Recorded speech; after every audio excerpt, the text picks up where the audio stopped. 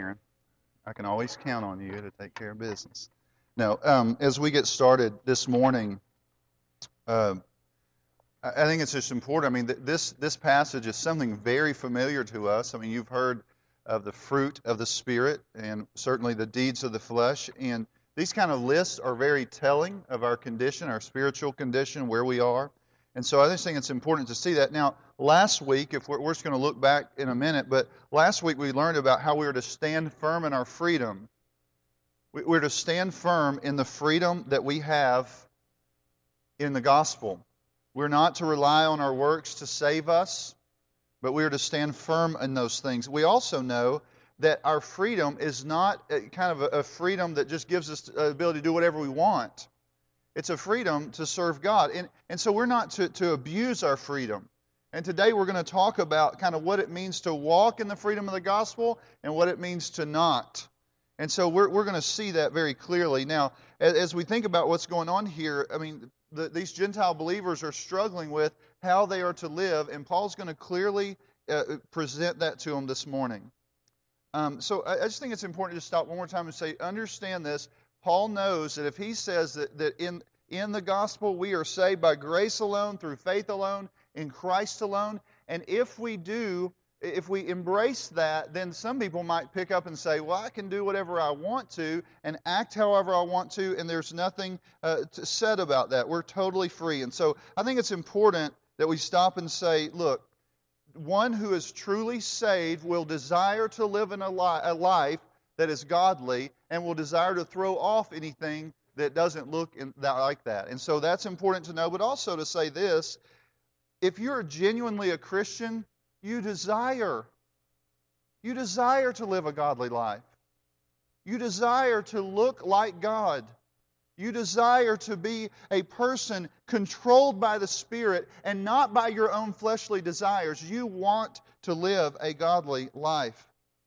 And so today we're going to be talking about that, what it means to walk by the Spirit and not give in to the desires of the flesh. Some people, now you get out there, you meet some people, and they think they can get on this high plane of spirituality that they never sin. That's crazy. This shows us that we are a part of a spiritual battle, spiritual warfare. Others seem to act like, well, that's just who I am. I've always been like that. You're a Christian now. You are in Christ. The Spirit of God dwells in you. He is about transforming us. And so who we used to be is not who we want to be. And so it's important to understand very clearly what it means to really walk by the Spirit and not give in to the desires of the flesh. And I think it's just important to remember that it's always going to be a battle. We're always going to be at war as long as we are in this life. Ephesians 6, Paul even told them, put on the full armor of God that you may stand firm, because it's not an easy thing. And so as we begin, I want you to look back at verses 13 through 15. Kind of had to rush through that last week, and I just want to note a couple of things. Just look at with me, verse 13. For you are called to freedom, brothers, only do not use your freedom as an opportunity for the flesh, but through love serve one another. For the whole law is fulfilled in one word, you shall love your neighbor as yourself. But if you bite and devour one another, watch out that you are not consumed by one another. Paul's saying, be free. We are free. We are free. But don't use this as an opportunity for the flesh. Instead, you're set free to serve. You're set free to serve. God saved us to serve Him and others. Paul is saying you are free to embody the law now, free to be like God. The law puts on display the character of God. You are free now to be like God, to love like God.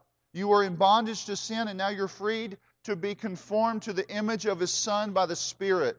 And so I think it's just important to see that, understand that. Now, the reality is you are dead spiritually, but the gospel brought freedom and life.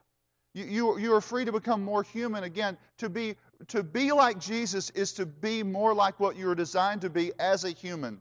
And so all of that kind of flows out of here. We are free, again, to serve one another. We are free to not be foolish and devour one another, but instead to love one another. And so that's very clear in this text.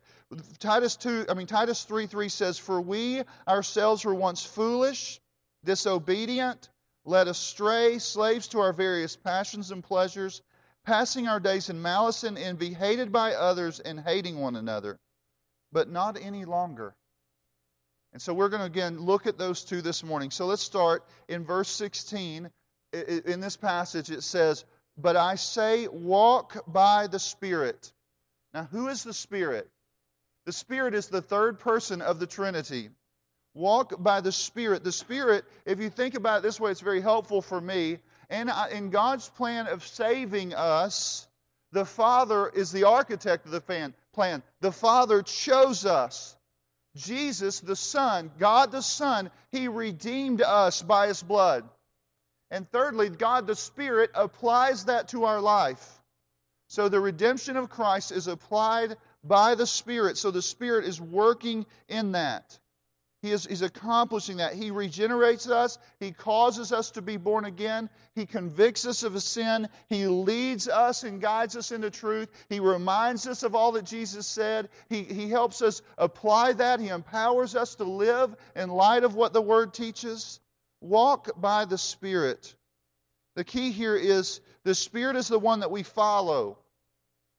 The Spirit is the one that is guiding us. The Spirit is personal to us. He is personally leading us. The Spirit is at work in us.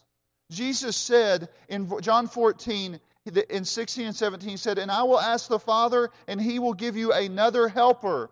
When Jesus is about to go to the cross, He's going to say, "We're going to send another helper to be with you forever, even the Spirit of truth, whom the world cannot receive, because it neither sees Him or knows Him. You know Him, for He dwells with you and will be in you." Romans 8:9 says, "You, however, are not in the flesh, but in the Spirit, if in fact the Spirit of God dwells in you. Anyone who does not have the Spirit of Christ does not belong to Him." This is not something that you get after salvation. If the Spirit does not live in you, you are not Christ. For the Spirit is the one who comes to lead you to Christ. And He is the one that stays with you in Christ.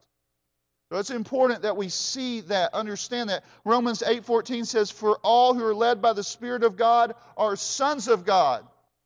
So there's something about the evidence of who you are, what Christ has done in you by the Spirit. He has sent the Spirit into our hearts that says you are sons of God. To be sealed with the Spirit and see the evidence of the Spirit is something that helps us understand that we are children of God. The New Covenant, just kind of backtrack a little bit, in Ezekiel, the New Covenant speaks of God putting His Spirit within us to cause us to walk in His ways. So it's very important to grasp that. The Spirit is the one who is going to remind us. John 14 says in 26, He reminds us of everything Jesus says, and He helps us walk in those truths, to apply the Word of God to all of life. It begins on the inside, the Spirit works on us on the inside, and it comes out in our actions. As you look at verse 16 again, "And you will not gratify the desires of the flesh." The Spirit's leading, when yielded to in our lives, will lead us away from fleshly living, from gratifying the flesh, from satisfying the demands of the flesh. The flesh cries out, it cries out, and the Spirit comes, and if we follow and yield to Him, He is working in us that we will not satisfy the demands of the flesh. When you are not a Christian, I thought of it like, you ever seen the little rings that go in a bull's nose? And they drag them around so they can control them? When you're not a Christian, the flesh just, you are carried off by it. You're drug around all the time, running after all kinds of worldliness. Just drags you around. It dominates you. It controls you. But in Christ, we've been set free from that. Now here's the thing. You might say, all right, Jared, define the flesh. Well, some people say this, it's just basically your old sinful nature that you were born with. It's just who we are in Adam. You're born a sinner. That's just your old nature. Other people would say, well, the old nature, the Scripture says, was crucified, and the flesh is just what's left over that hasn't been redeemed or rescued from the fallen condition. I don't know what to take with both. I would say, listen, regardless of which one that is, it's basically saying that unredeemed part of you that craves after the things that do not bring honor and glory to God. And everybody faces that. And everyone struggles with that. If you're not a Christian, you're dominated. If you are a Christian, you're at war. That clear enough? So it's just important that we see that. It's so important because we have to believe the truths of God's Word and see the reality of the spiritual battle that we face. Verse 17. How do these two opposing forces kind of work together or work against one another? It says, for the desires of the flesh are against the Spirit, and the desires of the Spirit are against the flesh, for these are opposed to each other to keep you from doing the things that you want to do. The Spirit and the flesh are at odds. They are at war. They are enemies that face one another at all times, in all ways. As a Christian, really, it's just important. We want to serve the Lord. It's interesting. It says to keep you from doing the things you want to do. There's something about the Christian, you have to say, he has been given new desires. He wants to live for God. You desire that now. But on the other side, it's almost like, but you don't always desire that. But the pattern of your life will be, I want to be pleasing to the Lord. But there's this enemy within me that's warring against that. And the battle is there raging at all times. Now here's the thing. For the Christian, we know there will be victory. Some years ago, I heard a guy talking about facing death, and really he thought he was going to die. The doctor said he was going to die. He comes out alive, but he said in those moments, he began to say, the battle is almost over. That fleshly war within, it's almost done. He just yearned for that day when he no longer struggled with the flesh. But the reality is, we do. We want to serve the Lord. We want to serve the King who died for us. We want to serve our Father who sent the Son for us. We desire those things, but there is a battle, and it continues to rage. Verse 18. But if you are led by the Spirit, you're not under the law. Now, this is kind of an interesting phrase thing in the middle of this. Why? He's been talking about all along. The law equals really works righteousness. The law equals you saving yourself. The law equals you trying to win the battle. The law also does not give you power to win this life. Just me telling you you ought to do this does not give you power. The power comes as the Spirit energizes you. And so I think he's saying, but if you're led by the Spirit, energized by the Spirit, you are not under the law to try to save yourself in this battle. The Spirit is helping save you, rescue you from your flesh. Keep moving here. What are the deeds of the flesh? It's a good question. What does it look like for someone to be dominated by the flesh? What would that look like? It's a very important question for us, for a non-believer or a believer. For the non-believer, he reads this list here today and says, wow, I think I'm dominated by some of those things. For the believer, he says, wow, I still struggle with some of those things. So it's just important that we see and understand that. Now, as it begins, it says, now the works of the flesh are evident. Sexual immorality, impurity, sensuality. Now, if we put those all together, those are sexual sins, sexual actions. The first one might deal with any kinds of sin and get any kind of relationship engaging in sexual intercourse outside of marriage. Sexual immorality could be defined that way. Impurity deals with all kinds of uncleanness, really dealing with all aspects of sexual sin. If you're to read the law in the Old Testament, you see long lists of ways that people come up with in doing sexual sins. In our world, I was thinking, Someone asked earlier, how does this relate to our world? Was it bad in the old days? Well, evidently it was a battle here. Paul understood those were real sins. Throughout the Bible, we see these as real sins that all cultures deal with. But it's also important to understand that in our culture, one of the things that's a real struggle is that in a visual, video-oriented culture, in a click of a button, you could be engaged in sexual immorality, pornography, all of those things that are so pervasive in our culture. You can't walk around this world. Sometimes when you go like to a mall or something, there's all these people and all these ads, and you think, holy cow, all this stuff that's trying to drive you away from trusting the Lord. I've talked to some people that just say, like, trying to buy your child clothes that clothe them in this culture is very difficult. It's one of those things that's so pervasive, and it's all around us. And not only, it goes on to say, we see this other thing, it says sensuality, and that idea of just trying to make everything attractive sexually. It goes on, we must strive for purity and decency in all aspects of life. That's the first set. It's a big issue. We struggle with it. The second group here is idolatry and sorcery. The idolatry is wrong worship. As we've talked about before, in sorcery is kind of like the story behind idolatry. It's like people come up with all these chants and all these things to try to make their idols do stuff for them. So not only is it demonic worship, but it's all the worship systems that are tied to trying to help the gods do whatever that you've created, do what you want them to do. It's interesting, like when you think about that, when we think about the gods of the world, some places in the world you can still go and see all these gods. You see things that people have created. They're still putting food out for them. They bow down to them. They do all this stuff. In our culture, it's kind of like we say, well, we're above that.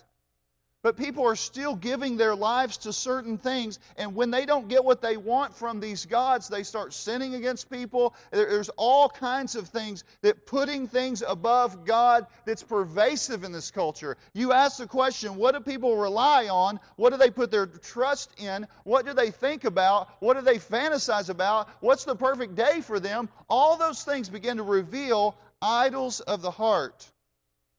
So not only is he going to mention these deeds of the flesh in a sexual manner, he's going to deal with the issue of a spiritual nature or worship issues. Not worshiping the one true and living God, not resting in Him, not trusting in what Christ has done. All of those things we're trusting in something else.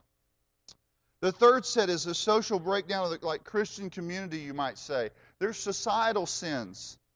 These sins, there's a long list here. Enmity is tied to the idea of an enemy. This is a form of hatred that includes any kind of social, racial, or religious hostility. You're at enmity. You find yourself looking and saying, those people are my enemies. Strife. It's rivalry. You sometimes, like in a high school, this high school is their rival, you would say, is this other high school, and they see themselves at war with one another. When I was in high school, this guy, I went to Texas High. This guy went to Texas High, went over to Arkansas High. He chained up like the little Arkansas thing that was on the I guess it was on like this sign out there. They had the little, I can't even think what you call it. What? Yeah, it was a little Razorback. Anyway, I still don't like those things. But anyway, he grabbed it, he tied a chain to it and yanked it off and brought it over to Texas High, and we were like, woo! Of course, after that, like, he probably went to jail or something. But it's still one of those things. There was this kind of rivalry, this discord that comes, and it's kind of, that becomes a quarrelsome thing that becomes, like, very pervasive. Jealousy. You want someone else's things.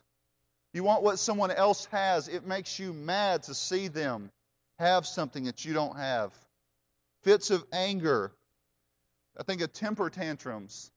Y'all ever, I do like to watch, and I've probably mentioned it several times, but I love watching the Andy Griffith Show.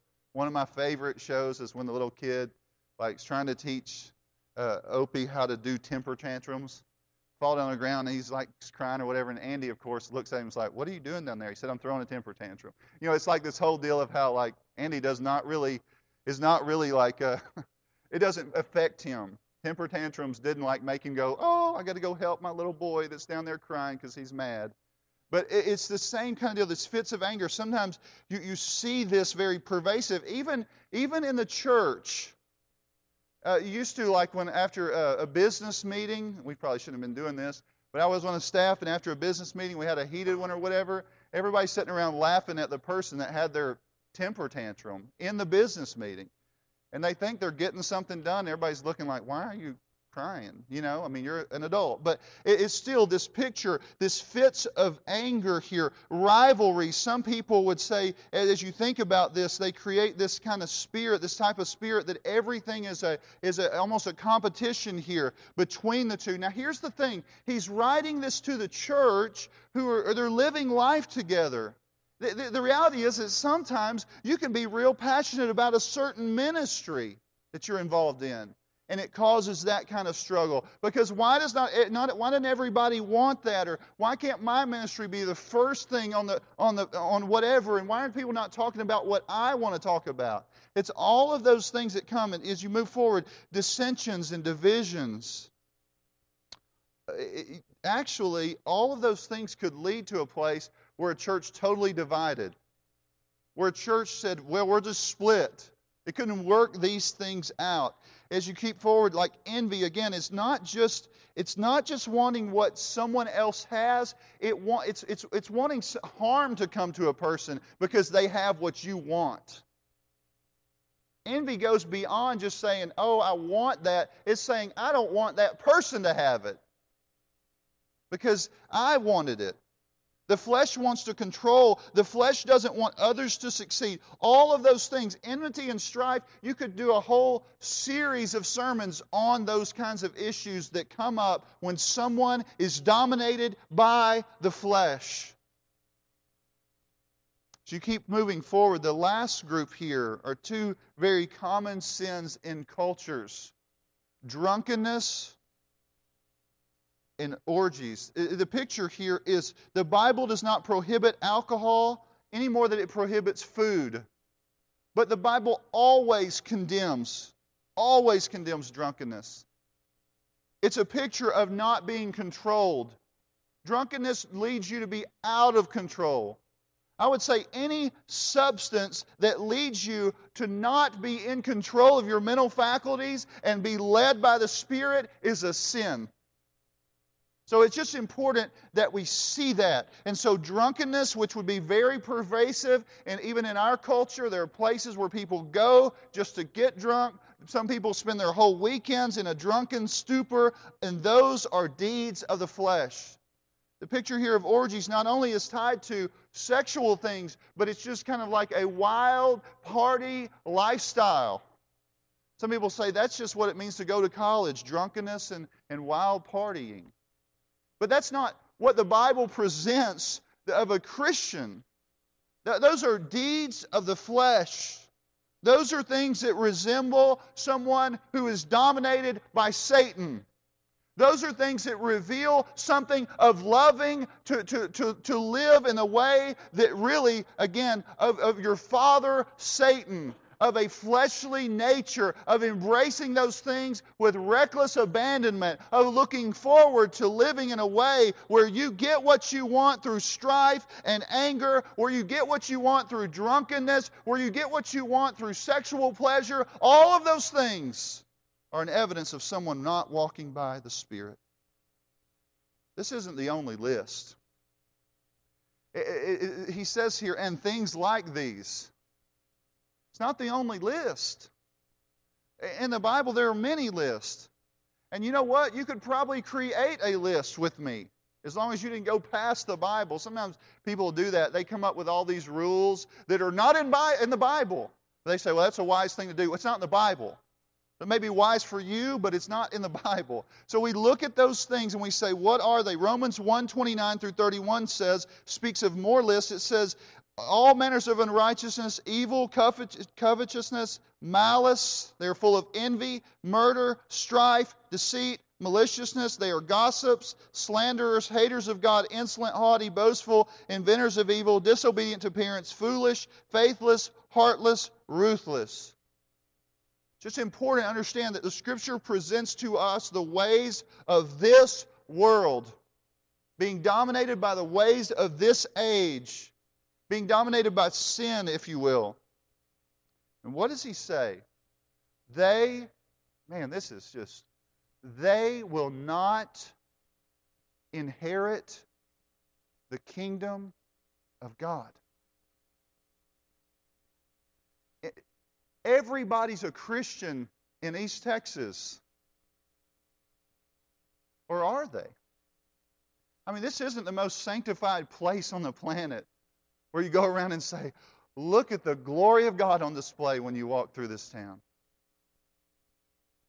The reality is we have to be honest about this reality that those who embrace these things, those who embrace them to its fullness, those who almost give each other hearty approval of embracing these things, those who say it was okay for you to do that, it's okay for you to act like that, they are not saying what the Scripture says. It is not okay. You are at war against your flesh, and you must fight these things. The reality is, though, we struggle with them. Do you know that? We battle with these things. We will sin in this way probably at some level this week. That is common to our flesh, that we would fall into those kinds of traps. That's something that we face. Philip Ryken says the only thing that the sinful nature can produce is an unchaste, unholy, uncharitable, undisciplined life. And we still struggle with the sinful nature. It is still there within us. So I would just say to you that you understand that you battle with these things, but if they become a way of life where you say, I'll just do this and live like this and stop fighting it, and honestly, I don't even think it's a sin. You start walking down that road, it gives evidence that something, that this is not real, that Christianity is not real, that following Christ is not real, that you have not embraced the gospel, you have not experienced the Spirit.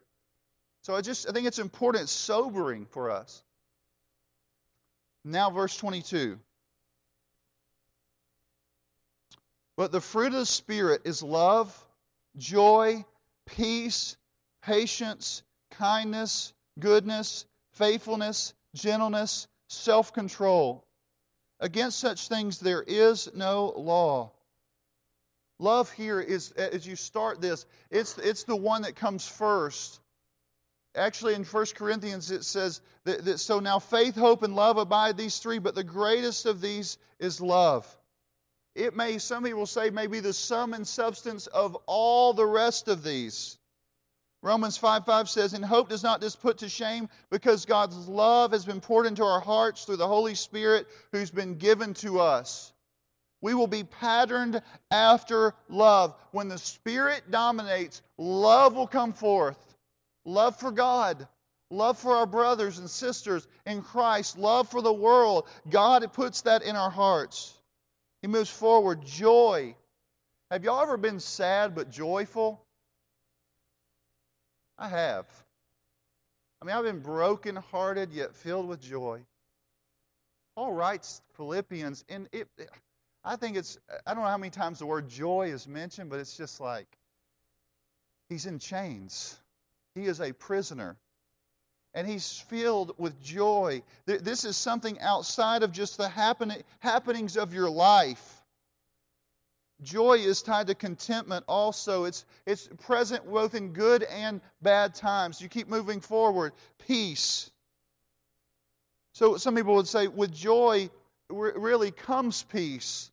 We talk about being at peace with God through our Lord Jesus Christ. We are reconciled to God. But then there's a peace of God that comes in our life as we experience the power of the Spirit.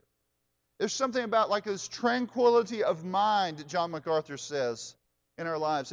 There's something about that. I can put my head down at night and rest in the providence and the power of God.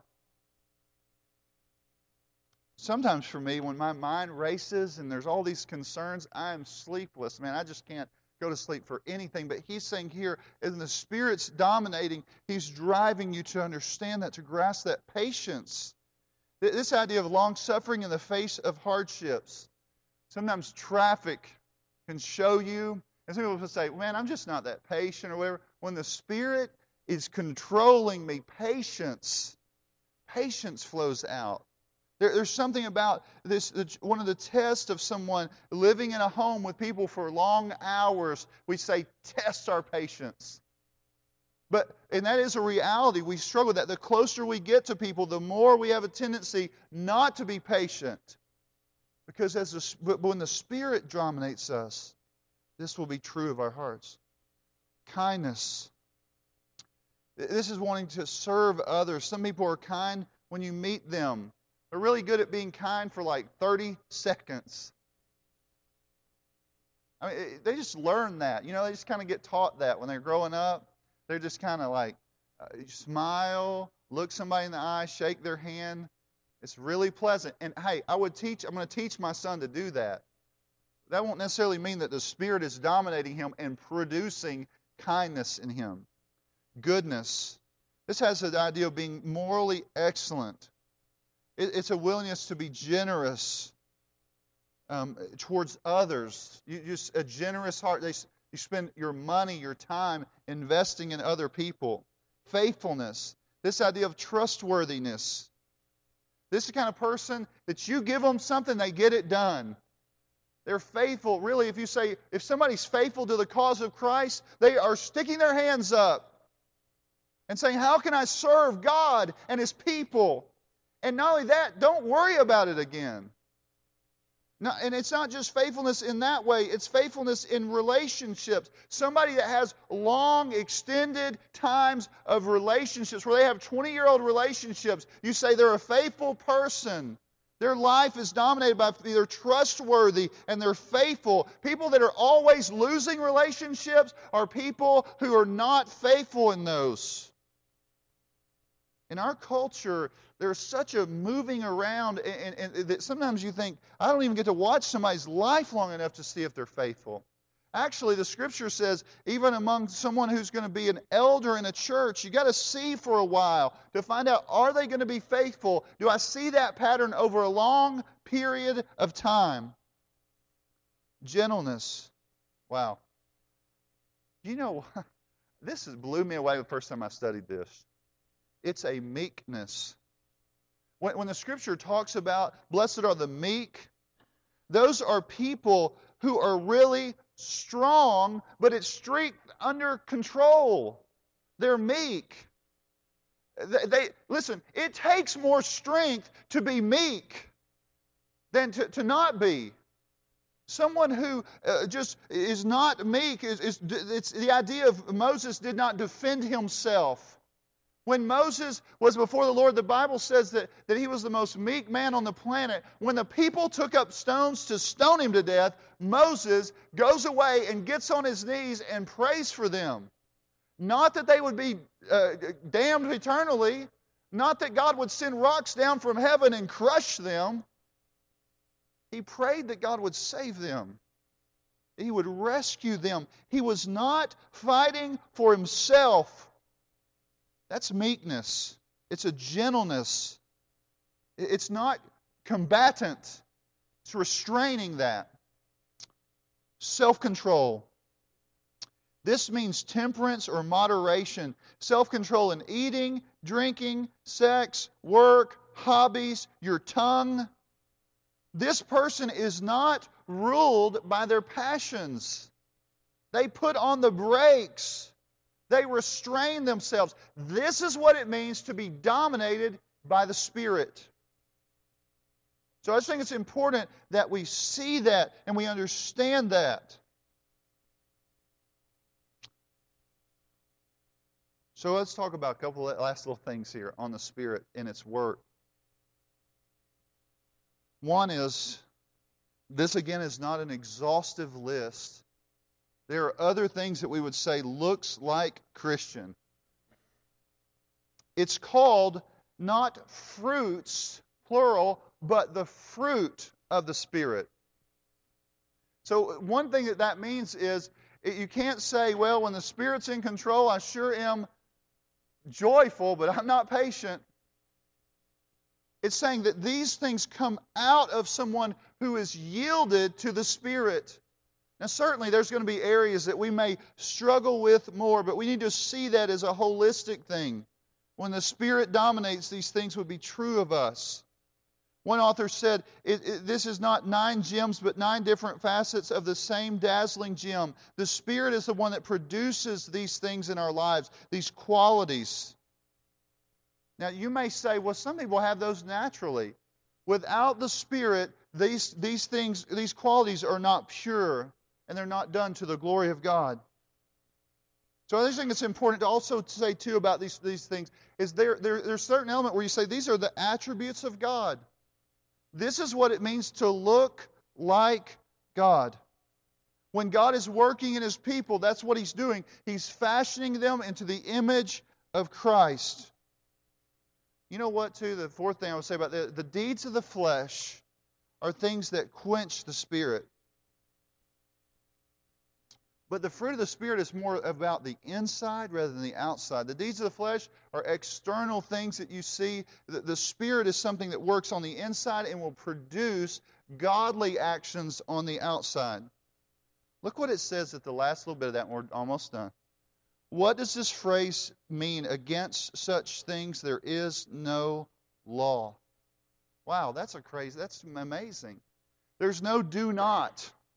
When the Spirit dominates, you're not asking what does God say not to do. You're walking in the ways of God, and you embody the things that God would say not to do, but you would live out the things that God says to do. That would be a normal thing. Now, as we conclude, we're going to look at the last 2 verses, 24 and 25. It says, and those who belong to Christ Jesus have crucified the flesh with its passions and desires. This is what some people call the mortification of the flesh, or the mortification of sin. Throughout this passage, and I just think it's important, it's a battle against sin.